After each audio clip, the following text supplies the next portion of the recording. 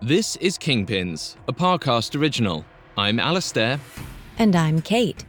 Every day in May, we're featuring a quote by an iconic crime figure, teaching us in their own words what it takes to survive in the underworld. Today's quote is from Carlo Gambino, the leader of the Gambino crime family. Though he was deeply involved with the mob for more than 5 decades, Gambino only faced a total of 22 months in prison. He saw his life's work as perfectly in line with the legal system and is given credit for the saying, "Judges, lawyers, and politicians have a license to steal. We don't need one." This episode is brought to you by Anytime Fitness. Forget dark alleys and cemeteries. For some, the gym is the scariest place of all, but it doesn't have to be. With a personalized plan and expert coaching, Anytime Fitness can help make the gym less frightening. Get more for your gym membership than machines. Get personalized support anytime, anywhere. Visit AnytimeFitness.com to try it for free today. Terms, conditions, and restrictions apply. See website for details.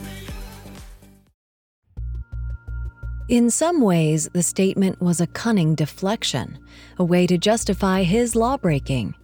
Deriding everyone else as thieves made it easy for Gambino to excuse his own actions. If anything, it even raised his organization above those who claimed to protect law and order. Sure, the mafia was made up of a bunch of crooks, but at least they were upfront about it, unlike the corrupt politicians who pretended to stand against them. Though the pithy observation was intended to paper over the human consequences of Gambino's crimes, his worldview was a genuine result of his upbringing. From a young age, Gambino experienced the underbelly of society firsthand. Born in Sicily, he immigrated to the United States at the age of 19 by illegally stowing away on an ocean liner. He might never have made it across the Atlantic if he'd followed the rules. He avoided years of red tape with a few well-placed bribes. How could he respect a system that was so easily cheated? Once he made it to the US, he established ties with family members already in New York City. He soon started working for mob boss Joseph Masseria. Once he found his way into the mafia families of New York, Gambino toiled for years as an associate. Eventually, he was promoted to the rank of soldier. To him, it was just like any other career. You did your job, followed orders from the boss, and worked your way up the ladder. But Gambino wasn't content to stay at the bottom of the food chain forever. He had his eyes on the prize at the very top. Luckily for him, the balance of power in the mafia was rarely stable for long. There was always an opportunity to succeed for those with ambition, patience, and the right connections.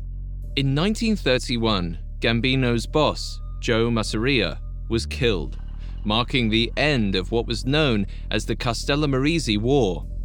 As the dust settled, the boss of all the bosses, Salvatore Maranzano, divided organized crime in New York among 5 mafia families. Later that year, after Maranzano had been killed, a commission was created to mediate disputes between the families and effectively govern the world of organized crime. The mafia essentially had its own courts. It's easy to see how Gambino saw himself as no different from the judges and politicians outside of organized crime. To Gambino, everyone played by a certain set of rules. His were just different. The mafia had its ideas of honor and fair play, which Gambino stuck to, whenever it suited him.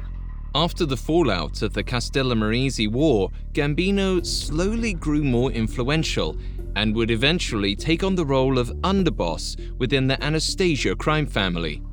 By 1957, there was only one man between him and total control of the family: the boss, Albert Anastasia. So Gambino did what he'd seen his own bosses do innumerable times over the years. He took out the obstacle in his way. He allegedly ordered a hit on Anastasia in October of 1957. Afterward, he became the head of the newly christened Gambino crime family. Over the next 20 years, he consolidated his position through a series of opportunistic power plays. He even took control over the commission, and under his leadership, the Gambino crime family all but ran customs at the JFK International Airport. In Gambino's mind, he was acting like any good politician, taking power where he could and using it to keep himself safe.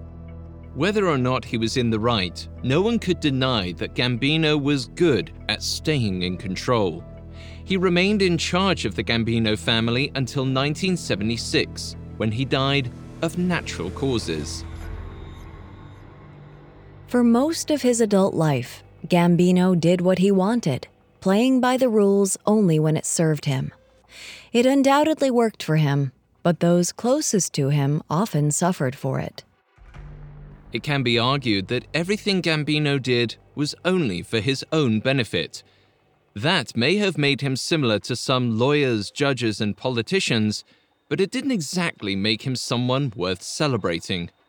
In the end, the only way Gambino could justify a 50-year legacy of violence and theft was to point his finger at someone else.